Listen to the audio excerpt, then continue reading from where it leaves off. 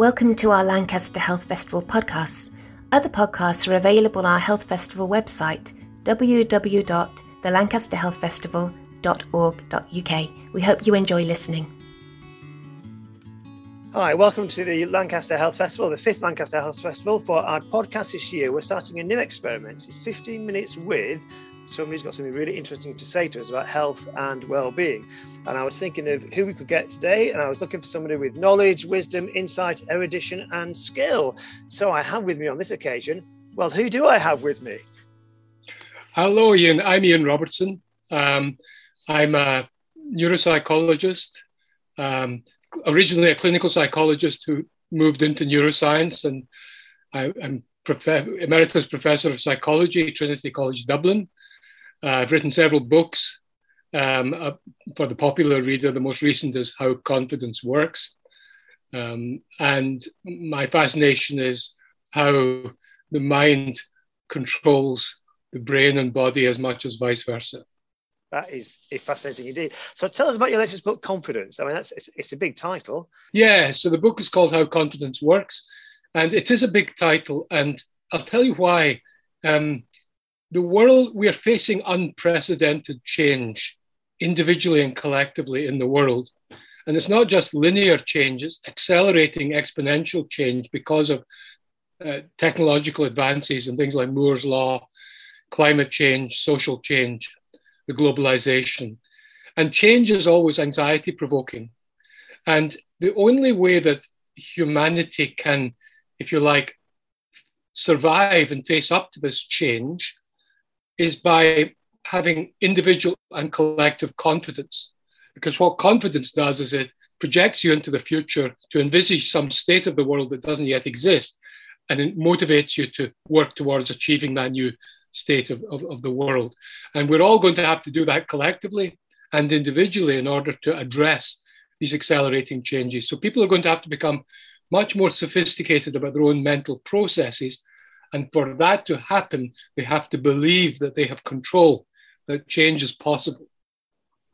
I mean, that's fascinating stuff. I mean, and the first question that comes to my mind immediately is when I do things such as a health festival, people say to me, it's okay putting things like a health festival on, you've got all people in Lancaster coming, but what about the hard to reach groups? And we have conversations about people who live in poor housing, who've got substance abuse issues, who've got poor backgrounds and adverse childhood experiences, a current issue that's buzzing around. Could that notion of confidence help people in that category? Yes, I think so. The critical thing that holds us back from believing that change is possible is our theories, or one of the critical things is our theories we have about ourselves. And I'm talking here about the wonderful work of Carol Dweck in Stanford. This notion that we have a theory about ourselves that this is our destiny. This is our genetic destiny or our social destiny or some other kind of destiny. That fate has dealt us these cards.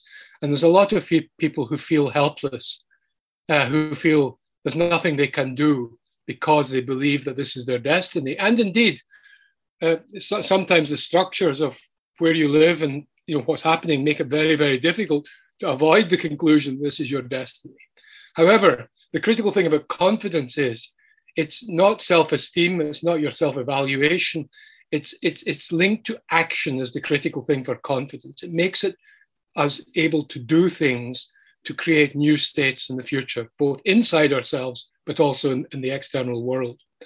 And so for the people you're talking about, and I have worked with people with alcohol problems many years ago, so I know what a trap that is, as indeed things like compulsive gambling is. So it's not all about biology.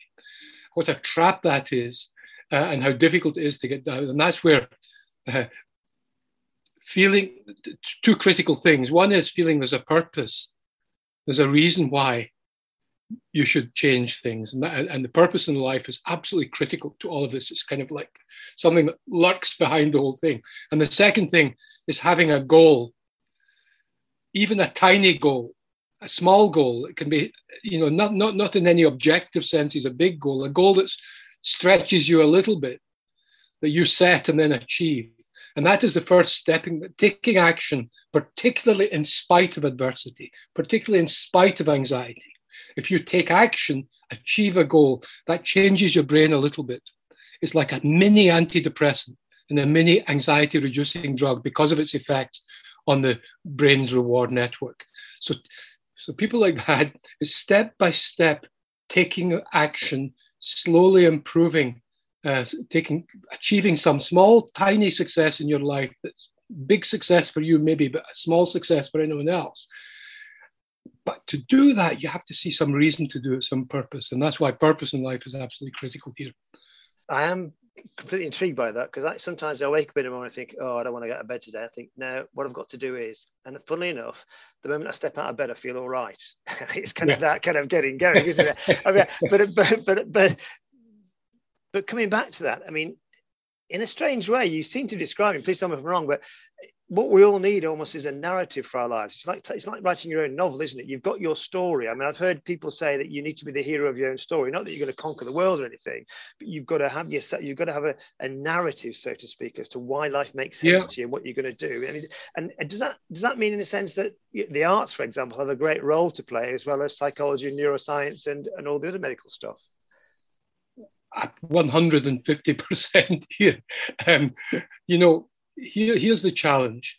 There's a lot of people, particularly the kinds of people you're talking about, who have, society and life has dealt them a hard set of cards to play with. But there's going to be more and more people in that position with artificial intelligence coming in, globalization. Trucks will be, going down the motorway, automatic, are driven by artificial intelligence and big convoys. So what are all the truck drivers going to do? So we're all going to be faced with a crisis of meaning. And one of the greatest sources of meaning, of escaping from negative narratives that we're in, are the arts and creative expression. I mean, creative expression, no other species is creative. No other species does new imaginative things. So the creative arts is a huge source of confidence and a huge source of meaning in life.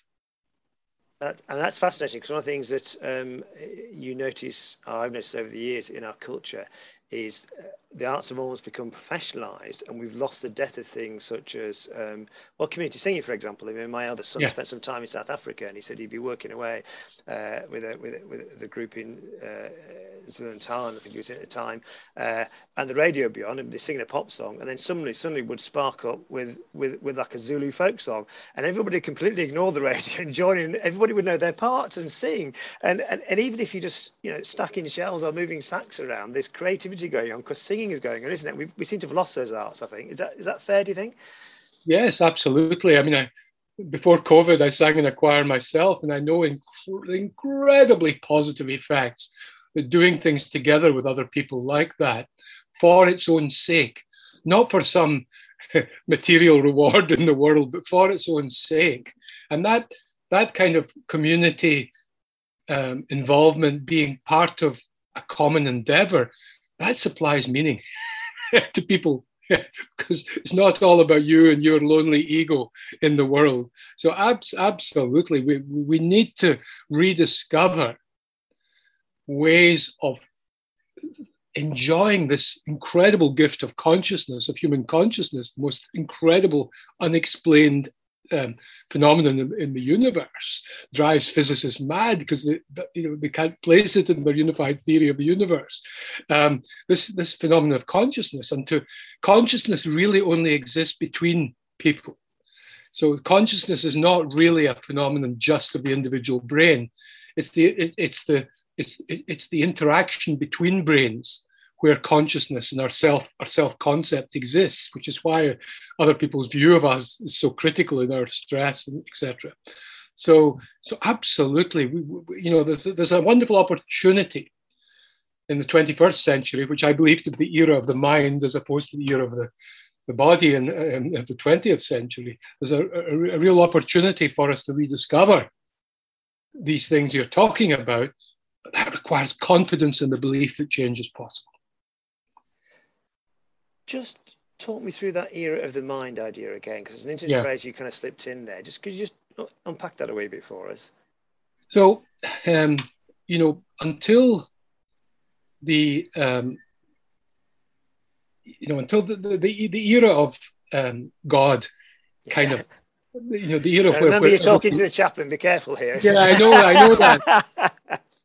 But until the Enlightenment, really, it was all about everything. All our actions were driven by the positives and negatives of the implied actions or wishes of a deity, of various deities. Then the Enlightenment comes, and suddenly it becomes really we're into the era of physics, essentially, where the whole explosion of scientific discoveries. It's all about machines and the Industrial Revolution, and so and then we have Crick and Watson cracked DNA in 1950. We come into the era of genetics, where our belief is that who we are and what we do is controlled by these strange molecules that control who we are. But I do believe that now, the 21st century, because everything is about information, the whole economies are based on information. I mean, it's not physical things anymore. It's about information. Facebook and the human mind is about information. And so I do believe that we have an opportunity to take control of ourselves, take control of our world by appreciating that we're in the era of the mind, and we have to really have the confidence to understand our minds and take control of them to become pilots in our own fate, if you like. Let's move on a bit. I mean, that's an interesting concept, and I think we could talk for hours about that, but we're doing our 15 minutes taster for people. So you mentioned about taking control of things at the end then, and you've mentioned 2 or 3 times about, the narratives we tell each other, about how human beings can have those things. Does the same thing apply to organisations and to cultures? And I'll give you a very simple example of this. Now, I'll probably get in trouble from the city councillors that have listened to this for saying so. But on one of your graphs, I've noticed that you have can do, can happen, won't do, won't happen, the way you break our approach to life. Yeah. And you've got one that says can do, could be fantastic, that probably won't happen. So people believe they can do something, but they won't put it into effect because they don't think a consequence will actually follow on from that. Can that apply to organisations and towns and cities as well? Because I was born in Lancaster, and for years I've said Lancaster's got fantastic potential, but you know what? It's never really realised it. Do you know what I mean? It's as if it's got the can do, but it won't happen. Is that possible for organisations to have that set up? Yes, it is, because we know that collective confidence exists that's not just the sum of the individual confidences. That people, and you measure that by saying, how confident are you that your team, your company, your country can do X? Okay. And we know that confident sports teams, football teams, for instance, who have a collective confidence in the ability of not just me to be able to score a goal, but the team to get through. Confident teams win much more, significantly more. There's experiments to show this. And confident cities and confident countries do the same. And I guess my best example of a confident culture would be Israel. And I know there's a lot of political, issues there. I'm just saying and I know there are people who are excluded from that confidence in Israel. So I'm not making a political point here. I'm just saying that is an example of several million people with a belief in their collective ability to do stuff. And that collective confidence is enormous, so yes. And so the can do. So here's the problem. You believe that as a as a company or a town council, we could do that, but there are these structural or financial or other obstacles, so that even if we do that, the outcome we want is not going to happen. That situation tends to produce anger because there's a sense of frustration. And anger, of course, can increases our fight or flight system and the chemicals in the brain like noradrenaline associated with that. And they can become easily mixed up with anxiety. So you can get this horrible mixture of anxiety where you feel anxious and you feel angry and you feel angry and you feel anxious because you're frustrated because you know you could do this, but if you do it, it won't happen. So that's entirely possible that organizations and collectives could get into that state. Ian Robertson, thank you very much indeed for your time this morning. I think we've got one or two bandwidth problems along the way, but we managed to get there, which is great. It was very nice talking to you. Thank you for downloading our Lancaster Health Festival podcasts. Other podcasts are available on our Health Festival website. You can find them on www.thelancasterhealthfestival.org.uk. We hope you enjoy listening.